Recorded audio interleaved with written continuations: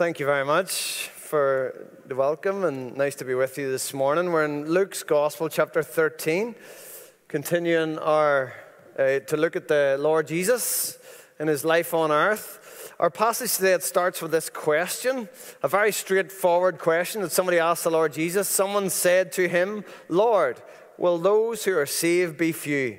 Will only a few people be saved?" How would you answer that question? Hands up. We'll do A, B, C. Will only a few be saved? A, right? Some might think that's very old-fashioned. We don't talk like that anymore about being saved. Some might think, saved from what? Why do we need to be saved? I'm not drowning. And others might think, well, in the end, I think most people will be okay. Maybe the very worst people won't be, but all the good people in the world will be fine. Well, let's see how the Lord Jesus answered that question. And we'll break in at Luke chapter 13 and verse 22, and we'll read right through to verse 30. It says, he went on his way through towns and villages, teaching and journeying towards Jerusalem. And someone said to him, "Lord, will those who are saved be few?" And he said to them, "Strive to enter through the narrow door, for many, I tell you, will seek to enter and will not be able. When once the master of the house has risen and shut the door, and you begin to stand outside and to knock at the door, saying, 'Lord, open to us,' then he will answer you, 'I do not know where you come from.'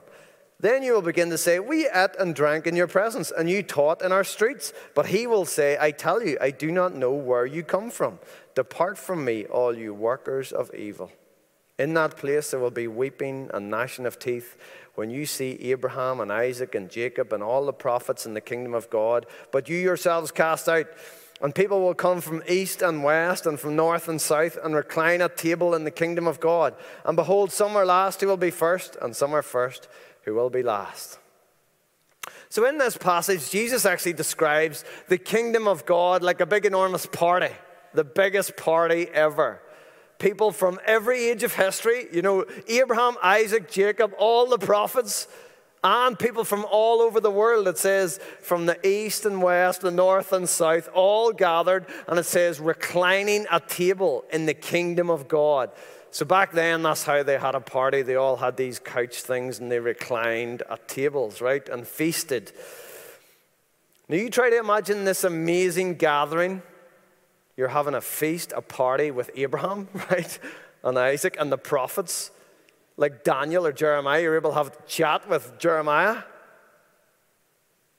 So the title for our talk, based on David Gooding's book on Luke, is The Glorious Company of the Saints. He is saying this is going to be some party. See, the kingdom of God, this is going to be some party.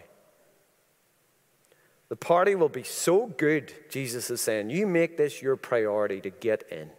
That is the number one priority in all of life. You make sure you get in. Many of us live for temporary happiness here in this life, and he says, don't forget about that. You strive for this. You make sure you don't miss out on this eternal joy. Be sure you get inside the kingdom of God, or you will have eternal regret. I don't know if this sounds relevant. All this talk of being saved, it's very old-fashioned, isn't it? This sounds like a gospel mission from 50 years ago. But this is not an old-fashioned preacher. This is the Lord Jesus himself. And he says to all of us, is there many that will be saved? You strive to enter in. Make sure this is the top priority in your life for you and your loved ones, your family, your friends. You make sure everybody is saved. Everybody gets in to the kingdom of God. This is the most important thing. Be sure of reaching the kingdom of God. Because there's a very real danger of being left outside. He says, many, I tell you, many will seek to enter and will not be able. And he actually describes that many will be surprised at being left out. He says they will knock the doors, and they were fully expected to be inside. And to their shock and horror, they realize they're locked out forever. The door is firmly shut. And when they look through the window into this party, they see just how many are inside. And that just adds to their distress. And they gnash their teeth in frustration at all these people being inside and themselves locked out.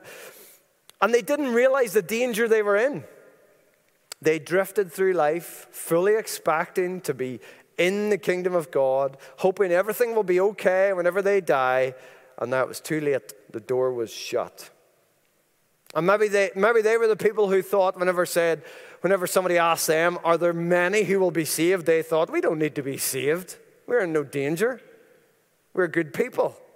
We're certain to be on the inside. And he is saying that is the very people who are in the most danger. If that was our response, Jesus is warning us that we're in the greatest danger of all, a danger of slipping into eternity, proud and complacent and completely unprepared. So let's heed his warning and notice carefully, what is it that determines who is in and who is out in the kingdom of God? And it's not really what determines, it's who determines. You notice this? It says, when once the master of the house has risen up and shut the door. In this passage, Jesus is claiming to be the master of the house. He's saying, it's my party. And when I bring in all my invited guests, then I will shut the door. So if we want to be in the party, we have to be on his guest list. The Lord Jesus is claiming to be the only way into God's kingdom. He says, strive to enter through the narrow door. It's a narrow door. There's not loads of ways into God's kingdom. There's one. And he says, it's me. I am the master of the house. He claims this very same thing in John chapter 14, verse 6, a very famous verse where Jesus said, I am the way, the truth, and the life. No one comes to the Father except through me. Narrow door, very exclusive. And these people were expecting to get in some other way. And they bang the door in protest and say, hey, we ought to be on, your guest list. We ought to be inside. You know us. We socialize together. Look at what they say. Open to us. And they say, we ate and drank in your presence, and you taught in our streets. You know us. Like, we socialize together. We went to meals together. We heard you teach on our streets. Now, Jesus is, of course, talking in the immediate context to his contemporaries, to the people who lived with him back then, in the same towns, in the same villages. And many of them knew Jesus in a very superficial way. They attended the same events. They went to the same synagogues. They heard him teach in the streets. But they never developed a friendship with him. They never went further than just knowing about him. They didn't take what he said very seriously. And they certainly didn't realize just who this was who was walking their streets. This is the master of the house. And he is warning them, if they remain like that in the ultimate day, he will have to say to them, I know you not. I tell you, I do not know where you come from. Depart from me. We have no personal friendship. So here is the way in. Here's the most important thing in life, that we develop a personal friendship with the Lord Jesus. Jesus is not, just one way to God. He is the way, the narrow door. When this life is over, there will only be one party, and it's his. And he is the host, the master of the house. And all that will matter is that we are on his list. We are his friends. That's all that will matter. I don't know if you've ever had to decide a guest list, ever had to organize a wedding. That's a nightmare, isn't it? You've got the mandatory ones, the family, you have no choice, right? But then you have to decide, are these real friends or just kind of circumstantial friends? And the Lord Jesus is writing the hugest guest list of all his real friends throughout all history, from every nation on earth. And he's not fooled by any who will turn up and say, you know me, I went to church, I was baptized, I heard lots of teaching from the Bible. If we have no real relationship with him, he will say, I do not know you, and shut the door. That's a fearful thought, isn't it? So how can we be sure that we are not one of those people who will be surprised to be shut out? Well, actually, the start of chapter 14 gives us an example of some people who are in that very danger. And here in chapter 14, verses 1 to 6, we have another party, but this time Jesus is the guest, not the host. It says this, chapter 14, verse 1. One Sabbath, when he went to dine at the house of a ruler of the Pharisees, they were watching him carefully. And behold, there was a man before him who had dropsy. And Jesus responded to the lawyers and Pharisees, saying, Is it lawful to heal on the Sabbath or not? But they remained silent. Then he took him and healed him and sent him away. And he said to them, Which of you, having a son or an ox that has fallen into a well on a Sabbath day, will not immediately pull him out? And they could not reply to these things. So here's another party. And the host this time is a ruler of the Pharisees. Now, as you know, the Pharisees were the strictest religious group within the Jewish religion. So a ruler of the Pharisees was like a super duper holy man, right? He was a prime example of someone who was fully expecting to be on the guest list of the kingdom of God. And he is in danger of being horrified, of seeing Abraham and Isaac and Jacob and all the prophets inside and himself cast out. And he'll be even more frustrated and horrified when he sees all these random people from the east and west and north and south inside in the kingdom of God, and he himself cast out. All these people that he considered unholy from all over the world, and he, the holy man of God, cast out, locked out. And do you know what he'd be most shocked by? He'll maybe be most shocked by who's the host of that party. Jesus Christ. And he'll maybe knock the door and protest and say, Hey, you know me. You know, I ate and drank in your presence. Remember that time you came to my house? I heard you teach in the streets. And Jesus will say, we have no friendship. Because this was not a genuine invitation. There was nothing genuine about it. He wasn't inviting Jesus over to his house as a friend. This was a trap. Look. It was all carefully planned. They had deliberately invited Jesus on the Sabbath, the Jewish holy day. And they had arranged a man with dropsy, with the disease of dropsy, to be there, to watch if Jesus would heal him on the Sabbath, on the holy day. And in their reckoning, if Jesus did, that would break God's holy Sabbath. And then the host and his mates would have this great old party, great old time, condemning Jesus as a sinner, throwing him out and locking the door on him, shutting the door on him. That was the plan, but it didn't go so well. Because Jesus, of course, spots the trap straight away, and he just puts the issue straight out on the table. Is it lawful to heal on the Sabbath or not? And they must not have been able to quote the Old Testament in this case, for sure, about healing on the Sabbath. They couldn't quote anything. And they hadn't thought to make up a rule about this because they hadn't come across anyone who could heal like Jesus before. So they didn't know what to say. And Jesus, out of love for this man who was being used as bait, he heals him and sends him away on his way rejoicing. And then he turns to the other guests and he says, Which of you, having a son or an ox that has fallen into a well on the Sabbath day, will not immediately pull him out? And again, complete silence. It's quite the party, isn't it?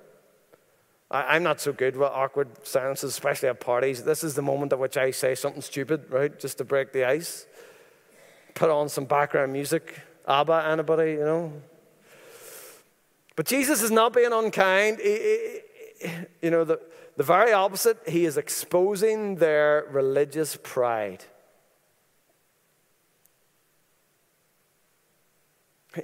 He's ruining their little plans of their dinner party out of love for these men, to give them a chance to repent. They thought they were good enough for God's kingdom. In reality, they needed a radical change of heart and attitude. You see, that man who they had planted had a deadly disease. He was in danger of imminent death, and Jesus heals him immediately. But these men were in far greater danger of eternal separation from the kingdom of God. And healing them was much more difficult. The man had dropsy, and that means his limbs were swollen, he was bloated, he was full of water, and it could kill him at any time. But they were full of something far worse. They were full of pride and self-righteousness. And they made up rules about the Sabbath to convince themselves that they were better than others. And Jesus had come to burst their bubble. And he confronts their hypocrisy. He says, if your son or ox falls into, water on the Sabbath, you will immediately pull him out. You wouldn't risk them drowning for a minute. So how could God risk this man's life for a whole day? Their rules made it look like God didn't care about people. He cared more about his rules. And Jesus exposed that their made-up rules, they weren't really concerned for God or for others like this man. All they were concerned about was for themselves. They had designed the rules to suit themselves. So they said, Jesus healing on the Sabbath, not allowed. Me pulling out my ox on the Sabbath, all good. So Jesus corners and exposes them, and sadly, all they respond with is stony silence. They could not refute the truth, yet they stubbornly refuse to admit it. They stick to their own beliefs in silence. And this shows us that this is what is needed. If we want to be on heaven's guest list, it's not just hearing Jesus teaching. These men had heard it. They were confronted with it right here. It's agreeing with it. It's responding to it in humility. It's being willing to change. These men had heard Jesus teach in their streets, but they didn't like what they heard. They invited him over to trap him, to condemn him, in order to affirm themselves in their own beliefs, but it backfired. And Jesus confronted and exposed their beliefs as false. That's what he does to all of us, right? We all want to be affirmed, especially nowadays. Our society is obsessed with being affirmed in our own beliefs, but Jesus isn't good at that. He doesn't do that. He does the opposite. He confronts us. He confronts our false beliefs. Whenever we think we have it all right, all our opinions are true, he shows us they're not. They're false. And just like them, our greatest danger is our pride and self-righteousness. And we need the courage to invite Jesus genuinely into our lives, to let him expose our pride and hypocrisy, our self-righteousness. And one thing is for sure, because see, whenever it comes to the ultimate party, see the kingdom of God, there will be no one there with an attitude of self-righteousness. There will be no boasting or bragging in that party. All the guests will know that they do not deserve to be there. They will be eternally grateful to be on Jesus' guest list. They will be eternally grateful to the one who invited them in. So we'll have two parties, don't we? We have the ultimate party, and we have this sort of terrible party. The ultimate party where Jesus is the host, and this one where he was invited as the guest. But in between these two, we have two incidents at the end of chapter 13. And one involves the political ruler Herod, and the other the city of Jerusalem. In the first, some Pharisees warn Jesus that Herod is threatening to kill him and tell Jesus to leave the area quickly. In the other, Jesus contemplates all the consequences Jerusalem would suffer because of their persistent rejection of him. So let's read this in Luke chapter 13, and we'll jump in at verse 31. At that very hour, some Pharisees came and said to him, "Get away from here, for Herod wants to kill you." But he said to them, "Go and tell that fox, behold, I cast out demons and perform cures today and tomorrow, and the third day I finish my course. Nevertheless, I must go my way today and tomorrow, and the day following, for it cannot be that a prophet should perish away from Jerusalem. O Jerusalem, Jerusalem, the city that kills the prophets and stones those who are sent to it, how often would I have gathered your children together as a hen gathers her brood under her wings, and you would not. Behold, your house is forsaken. And I tell you, you will not see me until you say, 'Blessed is he who comes in the name of the Lord.'" So the Pharisees warned Jesus to leave King Herod's jurisdiction quickly because Herod wants to kill him. I am not sure if the Pharisees were trying to be helpful or probably using it as a means to get rid of Jesus. In any case, Jesus replies that he won't be chased away. He has work to do, and he won't be leaving until it's done. His work is to cast out demons, to perform cures, and eventually go on to Jerusalem to die. That's why he's come. To demonstrate the kingdom of God, to give a taste of the party that is to come. He was casting out demons, performing cures to say, this is what you can enjoy forever. Giving people a taste so that they might invite him into their lives, genuinely develop a friendship with him. But even with that, on his way to Jerusalem, he knew that the vast majority would reject him. And it broke his heart. Look at what he says. "Oh, Jerusalem, Jerusalem, how often would I have gathered your children, but you were not willing." You would not. He had come to save them. He had come to keep them safe, but they were not willing. Remember our question, are there few who are saved? Unfortunately, there are many who refuse to be saved. Many who are not willing, like the people of Jerusalem in Jesus' day. He says, your house is forsaken. Look, your house is left desolate or empty. Now, he's talking about the temple. Jerusalem's house means the temple, the house of God. And this is God himself in the person of Jesus Christ coming to his own house in his own city. And yet they rejected him, they threw him out, and they shut the door.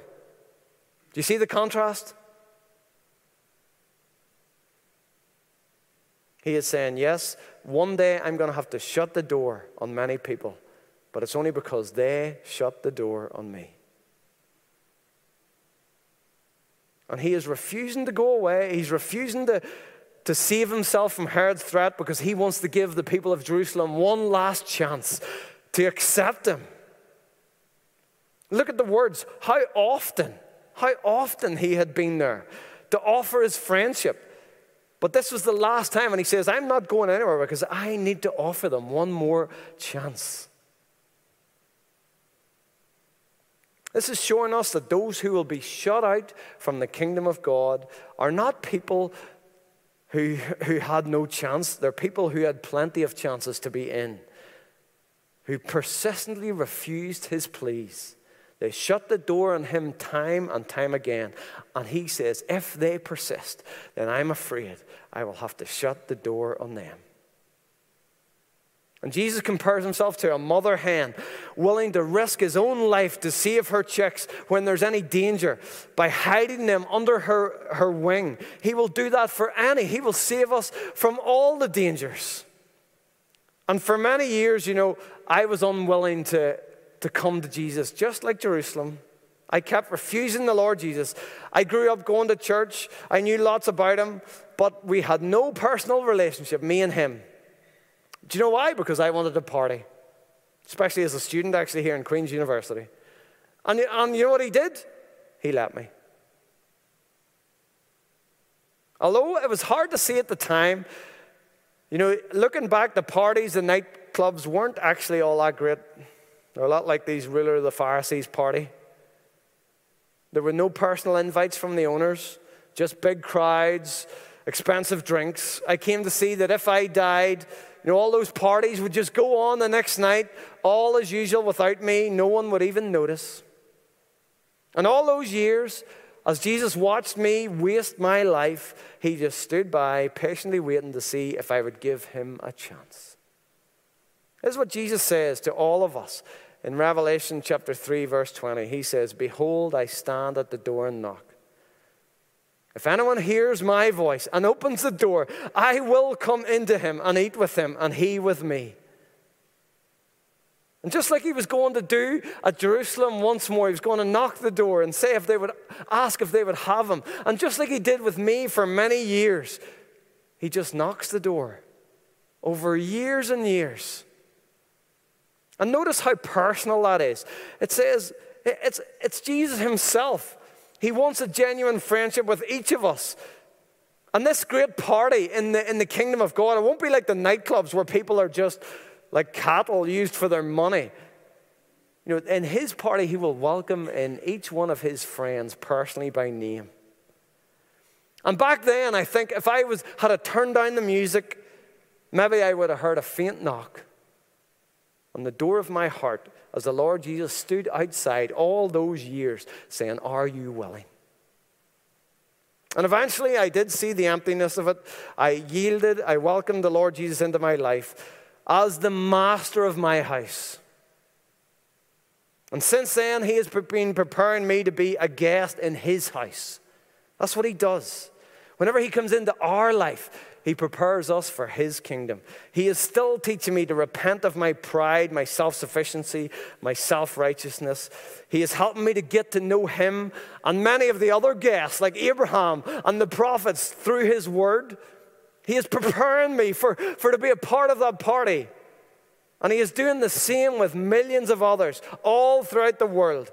From the east and west, from the north and south, he's preparing millions right this day for the greatest party there will ever be. So do you see how this section starts with that question? Are there many who will be saved? Jesus doesn't answer it directly, but he says, you make sure you make that the biggest priority of your life. The most important thing of all is to be in the kingdom of God. And for that, we need to have a personal friendship, a personal relationship with the Lord Jesus. Do you know why? Because it's his party. He is the host, the master of the house. He is the one who owns the future, the one with the ultimate guest list. And unfortunately, many will refuse his offer of friendship. Many of his contemporaries did back then, including the people of Jerusalem. So Jesus was going to widen his offer to millions throughout the world, including all of us here today, knowing that millions will accept him from the east and the west, from the north and the south. And they will have their name written on the greatest guest list of the greatest party that there will ever be. Let us give thanks for that. Lord Jesus, we do thank you for your great invitation to us here this morning. That each one of us, Lord, how long did you stand at our door and knock and say, if anyone hears my voice and opens the door, I will come in and eat with him and he with me. Lord, maybe there's some here this morning who have kept the door shut right till this day, the door of their heart. Lord, maybe in this quietness just now, they can hear a knock. As the Lord Jesus says, if anyone hears my voice, Lord, we pray that they would have the courage to let him in. He won't affirm their beliefs or their self-righteousness or pride. Certainly not. He will do the very opposite. He will shake us to our core. He will change our values, everything about us, so that we fit in to his party, so that we become one of his people. Lord, it will be the best thing for us. It's not easy, but it is the best thing ever because it will prepare us for the life to come. We thank you, Lord, for all those here who have allowed you to come in. Lord, we thank you for your patience with each of us. I thank you for your patience with myself, Lord. Many years you stood by and watched as I shut the door on you time and time again, and yet you continued to knock. Lord, we pray and thank you that you persisted with us.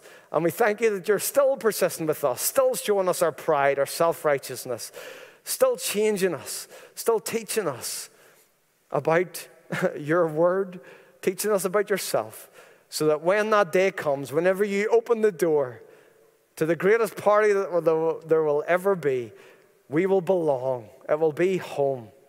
We will be there with Abraham and Isaac and Jacob and all the prophets. And it will be a party that we fit into because of your work in our lives. And we pray that you would continue to work in our lives, even this very day. And we ask it in Jesus' name. Amen.